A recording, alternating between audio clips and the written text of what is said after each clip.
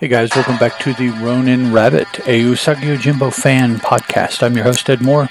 Beware, there will be spoilers.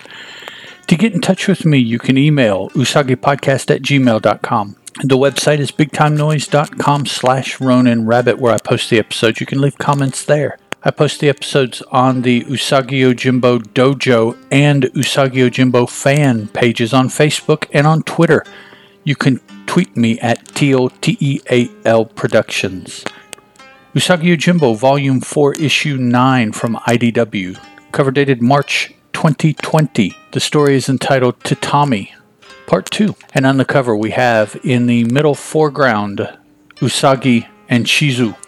Usagi wielding both the katana and wakizashi. Chizu wielding a pair or a set of kama. 3 Nico ninjas, which you can't necessarily tell from the cover, but from the story you know that that's who they are, surround them in the back, fortified by 6 pairs of eyes in the darkness. In the foreground, 6 sword tips, all point to the fact that Usagi and Chizu are completely surrounded on this cover image. Now we open the story with the group that is protecting the tatami mats. Allow me to back up just a moment. Dramatis personae include Miyamoto Usagi and Chizu, who we have seen on the cover. Here on this first page of the actual story proper, we see Toyotomi, who is the guard in charge of delivering a set of tatami mats to his Lord Gifu, who we get in name only. Lord Hikiji in name only appears also, as do the Nico Ninja, Kagamaru and Kimi, who are both Nico ninjas, and Lord Hebi, who is the primary second to Lord Hikiji, and who is directly over Kagamaru, as the Nico ninja are in the employ of Lord Hikiji. So, Toyotomi, after one attack, is setting up camp in a large open field with the rest of his retinue, including Usagi and Chizu, to help guard a shipment of tatami mats on their way to Lord Gifu. They have set up in the middle of a large plain so that there is nowhere to hide, and hopefully they will see 360 degrees any approaching force. As I said, they have been attacked once, and they are aware that it was the Nico ninja who attacked them, so they know that as well. No, I take that back. They don't know that it was the Nico ninja. I don't believe. I'm not sure. Either way, the reason I'm confused, even though I read this story, but I've read it like a month ago, is because there's a mention as to who would want to stop the arrival of the tatami mats to Lord Gifu. And Lord Hikiji is mentioned, but only slyly. But yet everyone seems to know that the Nico ninja are in the employ of Lord Hikiji. So I guess I'm kind of confused as to that element of the story. Toyotomi asks Usagi to stay and help guard the shipment, which Usagi obliges. Usagi and Toyotomi have a discussion as to who and why somebody would want the tatami mats. It seems that Lord Gifu is going to use a particular room in his fortress to perform the tea ceremony for an emissary from the shogun as a show of respect, and what he is willing to do to honor the shogun, to stay on or perhaps get on, we're not sure, the shogun's good side. And it hinges on these tatami mats as being the mats in the room, so they are protecting them. They have already taken delivery of the mats in the first part of the tatami storyline. Excuse me for garbling and juggling my words. And they're trying to get them to the fortress. They've been attacked once. Now they have taken up for the night. The next day, after this night that we see, they should arrive at the fortress. So they're essentially halfway there. Talking, as I said, between Usagi and Toyotomi as to who and why would want to prevent the tatami mats from reaching Lord Gifu. Usagi and Chizu have a little tete-a-tete here. Usagi stays with the guards to bolster the forces there. Chizu departs and goes to attack from the forest, from the shadows.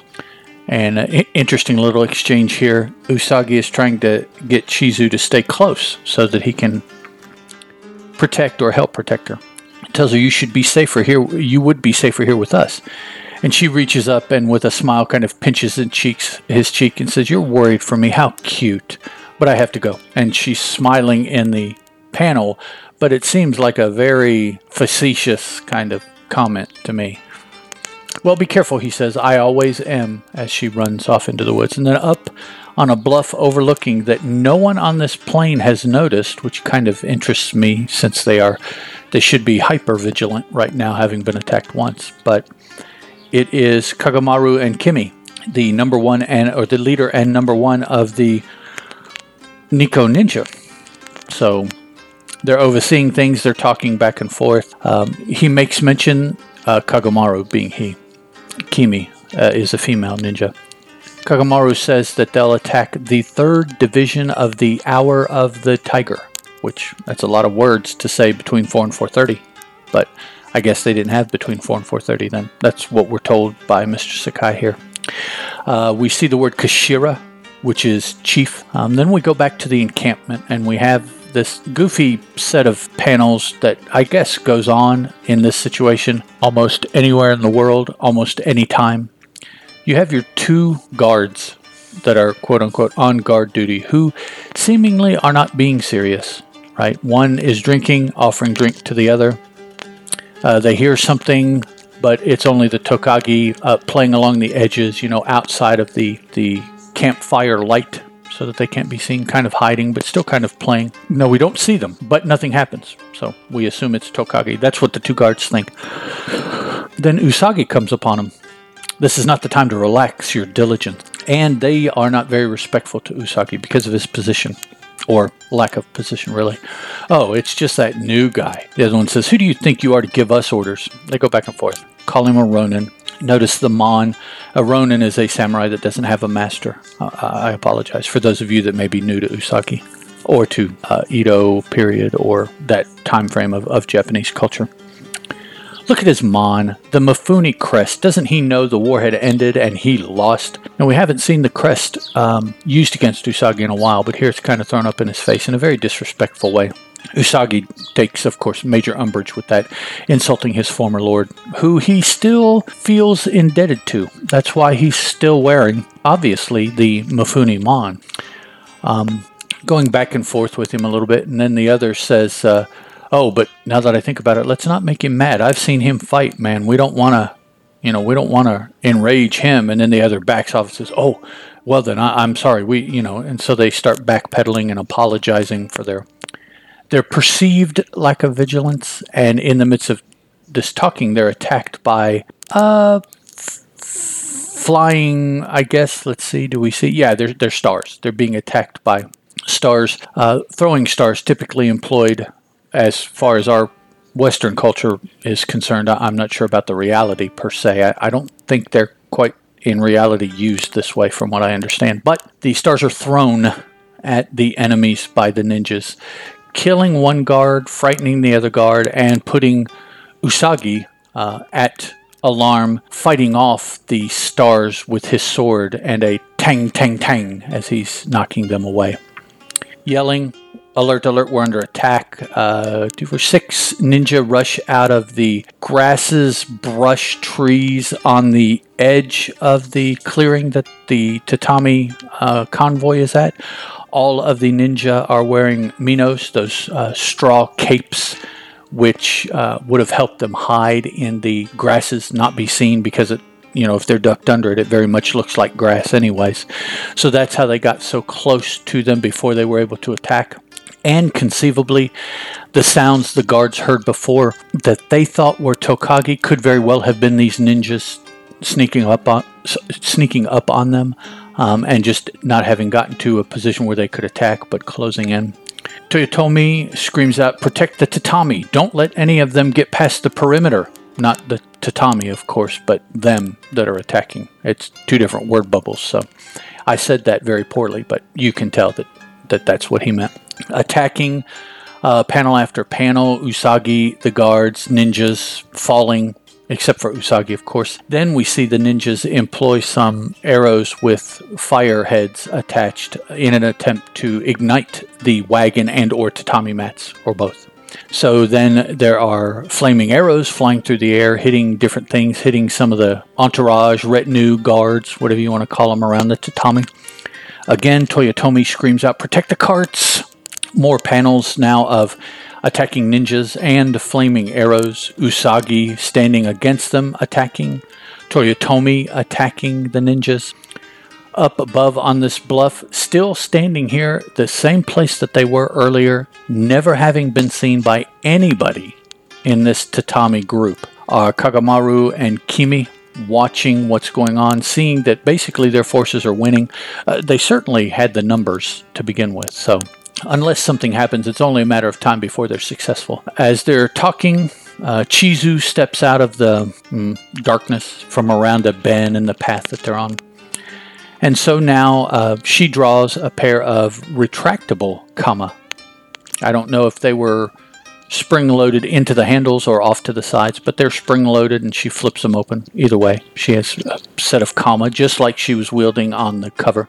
And so now, reflecting the battle down on the plain between the ninja and the tatami forces. Up on this little bluff, we have Chizu representing the tatami forces and Kagamaru and Kimi representing the ninja. So we have a mini battle, a mini representation of what's going on down on the plains below.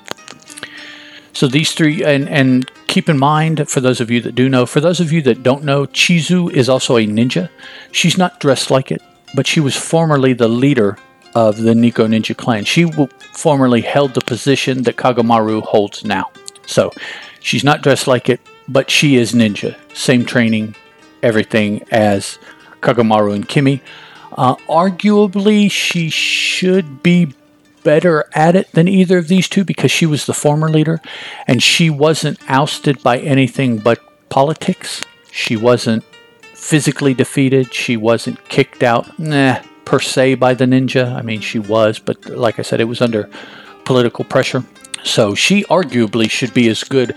She definitely is as good as one, more than likely as good as both. But 2 against 1, you think, what's going to happen? How long can she last? If she lasts, who will die if anybody dies? Of course, you would think Chizu because she's outnumbered. So we flip back to the battle down on the plains. Usagi, or on the plain below. Usagi battling ninja, killing, fighting, none left. And then he turns and marches back towards another portion of the battle as he has defeated his particular little group, saying they die without a sound. Back up to the overlooking bluff, Kagamaru, Kimi, Chizu fighting, leaps and bounds, throwing stars, backflips, feints. No one has drawn blood yet that we've really seen, but everyone is still standing. A lot of talking back and forth, of course, trying to get in your opponent's head. Probably the most important is a thought bubble. I'm tiring already from Chizu, as she is told by Kimi that she can't possibly defeat both. Usagi is fighting a ninja and notices just as he's about to strike him that the ninja pulls out a black powder bomb, which is gunpowder, lights it, and it explodes. I don't know. In the process of lighting it, Usagi struck him, but he was able to finish the act but died. And so the lit bomb goes off with him. And that's how they find out that some, or perhaps all of the ninjas also have Japanese feudal grenades. Okay, in essence. So he yells out. The fighting continues as we see more of the tatami guards starting to fall. One of the Nikko ninja who's injured makes it to one of the wagons. There's actually 2 wagons hauling mats, but he makes it to one wagon, and I think we're going to see that it must signify close enough to both. He lights his grenade. Then we move up to the bluff where we see the big baka-doom of the grenade going off while Chizu, Kimi, and Kagamaru are fighting still. Chizu throwing one of her kama, finally deciding, either because of her physical tiredness or because of the bomb going off, realizing, oh, well, that must be the end. But I mean, she hasn't really had a chance to check and see. There's already been another grenade that's gone off that didn't do any damage. Maybe the 2 grenades is enough. It's hard to tell. But she finally decides to call it quits, and so she uses some of the ninja, we would consider it trickery. She uses some stinging dust that she throws in Kagamaru's eyes, and then a smoke bomb to obfuscate between Chizu, and Kagamaru and Kimi over on, let's say, the other side. There's a divide between them, and she fills that divide with smoke and makes good her escape. We don't see where. Kimi, though, decides she's not on the path, so she must have gone down here, and just starts going down the actual mountain, jumping into trees, jumping from branch to branch, jumping down to the ground, walking around, looking up, looking around to the side. She could be anywhere. Snap, she hears beside her, and then not a sound, Kimi, as a kama is held to her throat, which is kind of cool because of the way the kamas are shaped, right? They're L-shaped. So from behind, Chizu is holding the kama at the outside edge of Kimi's neck. And because of the way it's shaped, if she brought it across, right, she would decapitate her. And that's interesting to me because it's accurate, right? If it were a sword, they would hold it up against the front, or a knife, the front of the person, and then just draw it across, cutting the throat. But because of the shape of the kama, you would hold it to the side of the neck, and as you brought it across, you would just completely decapitate the person. That's cool. It's a little thing, but it's accurate to how you would have to wield that particular weapon. And then Chizu says, "I'm sorry to have scared you. You still have your ship's Kashira," Kimi says. Ah, ha, ha, ha. They start. So the spy that was in the Nico Ninja clan that's been keeping Chizu up on what they're doing has been Kimi. And she still refers to her as Kashira, that's chief, leader. So she acknowledges that you are my leader, not Kagamaru, not that kitty cat up at the top of the mountain there. Cat of other stripes, or, however you want to say it. So they talk a little bit here, back and forth. Finally, Chizu suggests and Kimi acquiesces that Kimi must go before Kagamaru gets curious, suspicious. Kimi gets up to the top of the bluff just as Kagamaru is finally clearing the last of the stinging dust out of his eyes. Asks Kimi if she found Chizu. Chizu's response, no. Kagamaru, she disappeared without a trace. Curse her, I'll get her one day, he says with the, Kagamaru says with the serious look on his face and the shaking of the fist. I can never consolidate my leadership of the Nico Ninja clan while she still breathes, he says. Side view of him in the panel. 3/4 view of Kimi's face, and she looks very serious and is not at all, that you can tell looking at this, giving away her true loyalties or anything. Cut back to the plains below. Yes, apparently this one bomb was big enough to have destroyed both of these wagons, because we see this, even though the wagons are separated by, I don't know, a good 10 to 12 feet probably. That's kind of curious to me. So Usagi and Toyotomi are checking things out, scoping out the level of destruction. Usagi says the Nico Ninja have all disappeared. They even took their dead with them. Toyotomi, they accomplished what they had set out to do. Now here, this next set of panels, the rest of the scene is about as dour and deflating a scene as I can remember Mr. Sakai doing in a long time, to be honest with you. Basically, Toyotomi is accepting defeat, okay, in that the tatami mats were destroyed. Now, that's not in doubt, okay, that's obvious. But what will happen is, now that the mats will not be delivered, the tea ceremony will be a disaster, and Lord Gifu will be disgraced before the Shogun's emissary.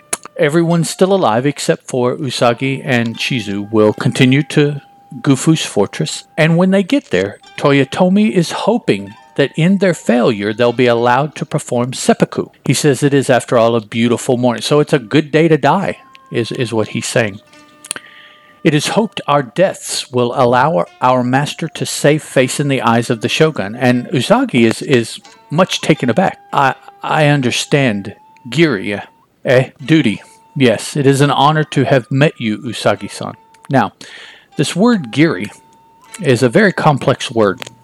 On the surface, to us, over here, over here being in the West, duty, obligation, or perhaps even burden of obligation are all ways of understanding that word. Nemiko Abe defined giri as to serve one's superiors with a self-sacrificing devotion. Now, the Wikipedia entry on the word goes on to say, it is also associated with the complex Japanese values that involve loyalty, gratitude, and moral debt. So it goes well beyond honor and incorporates in this situation how you must act, what your behavior must be, what your subsequent behaviors must be, how others will view you. I mean, all of these very broad concepts that have all been smushed down into this one word to those that understand the word, to relay all of these very complex goings on of this portion of Edo era Japanese society. And that has always been something that has very much attracted me, I guess, to this particular time of this particular culture, because there are so many concepts, so many paragraphs of definition that have been distilled to single words in the language. And I mean, English, we do that to some extent, but for the most extent, we have a word for everything. And so if you want to talk about more than one everything, you use more than one word, right? I mean, it's, English is not a strictly one-to-one kind of language, but so many concepts are not distilled into a single word. They have different aspects of the concepts, have different words. And then, I mean, you can even use Greek. I believe it's Greek as an example. The word love, depending on how it's applied, even has different words depending on what kind of love you mean. The love for your parents, the love for your wife, the love for God, if you're a Christian. So I mean, there's, or rather, not the love for God, the love that God gives you. I'm sorry.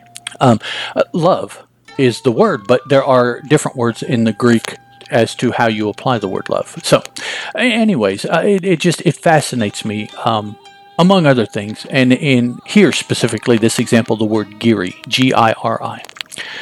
Usagi bows as the rest of the Tatami Guardian retinue move off. Toyotomi and 3-6 vassals are all that's left. It has been my honor, he says. Farewell, Toyotomi-san. And that's where the scene ends, and that's it. So Mr. Sakai leaves us with the thought that these 7 men, just like 47 Ronin, if you've ever seen the movie, are going to go through this ritual of all taking knees on a mat and cutting their abdomen and exposing their innards, hopefully with the idea that there will be a second beside them that as soon as they finish that, lops their head off so that they don't suffer. Wow. That is, I mean, that is all just and I am being kind of cursed, but not. I just consider that concept, that, and they willingly do it. They understand that their position demands that that's what they do, and they have agreed to that. And Mr. Sakai really leans into that in this story, and I don't recall a feeling, I guess, the way that I felt after that particular scene previously reading Mr. Sakai's stuff. So it was very moving for me. We have an epilogue. Early morning, 3 days later, we see Kagamaru entering a town, walking through a garden, walking up to a structure, taking a seat in front of a structure. We have a young female servant. The Lord will receive you now. Kagamaru goes on in and kneels before Lord Hebi. For those of you that don't know, Lord Hebi is a huge snake. Anaconda, python, maybe. I can't tell with all of the other ridges and things on his head. Maybe a Klingon snake, if there were such a thing. I don't know. But Hebi recognizes Hebi recognizes Kagamaru and says that Lord Hikiji is well pleased with the handling of the tatami mat matter, but I hear that Chizu was also involved, and Kagamaru says yes, but she escaped. Hebi acknowledges a minor favor. Let's pour some sake. Kagamaru says, you honor me. And he takes a sip of the wine and sees that realizes that it is different. And Hikiji says, different, is it not? It is a special drink, little known, habu sake. And he continues drinking his. And Kagamaru sips again. He stopped because of the flavor. Now he resumes. Habu sake? I've never heard of it. And Hikiji continues, a venomous habu snake is captured and put into a bottle of rice wine and allowed to ferment for 10 years. Wow, okay. And yeah, Kagamaru's reaction is much the same as mine. Probably more so because he has just ingested this. I'm sure he's wondering if Hikiji's poisoned him. And Kiji refills his bowl and says, here, have some more. And out slips the snake, right, that's used to flavor. Just like the worm in tequila is what came to my mind. Now, of course, the snake is much larger than the worm, than any worm I have ever seen that people have told me are in the bottom of tequila bottles, because personally I have never seen worms in the bottom of tequila, only pictures and on TV, and my friends told me. So I don't know. I assume that this is much, much bigger than any worm ever put in a bottle of tequila. As Kagamaru is looking in his bowl at this large snake, wondering what to do, Hikiji gets right up in his face and says, as the guest, you may partake of the special ingredient. And Kagamaru looks up at him, and Hikiji, in the next panel we see, has his head tilted at about 45 degrees in the panel and says, no? Well, we can't have it go to waste, and reaches out with his tail, grabs up Kagamaru's bowl, and slams the whole thing, right? Ah, delicious. And then he looks back at Kagamaru and says, do not ever fail us, Kagamaru. And the next panel is Kagamaru retracing the exact steps that he took to get there. This particular panel is him walking down a flight of stairs in the little village, or maybe just outside the fortress that we're at. But so I'm wondering, is it the fact that he slipped something in the sake and he's telling Kagamaru he could easily do that again? Okay. Is it Hikiji devouring one of its own in eating the snake that was used to flavor the sake? One of those two issues, or both, had to be the slamming home of the message, do not fail us. I think both were rather effective, but the image were Kagamaru of Hikiji devouring one of his own, okay, a snake. That would be the one where I'm like, wow, you just really don't even care, do you? You'll even, wow, okay, yeah. Nope made there. So, and that's where our story ends, this episode issue. Next time out, the handy dandy schedule says that I will be talking about Volume 3, the Dark Horse Volume Issue 41. So, if that holds true, that's what you have to look forward to next time. Either way, I will talk to you guys again next time. Ciao.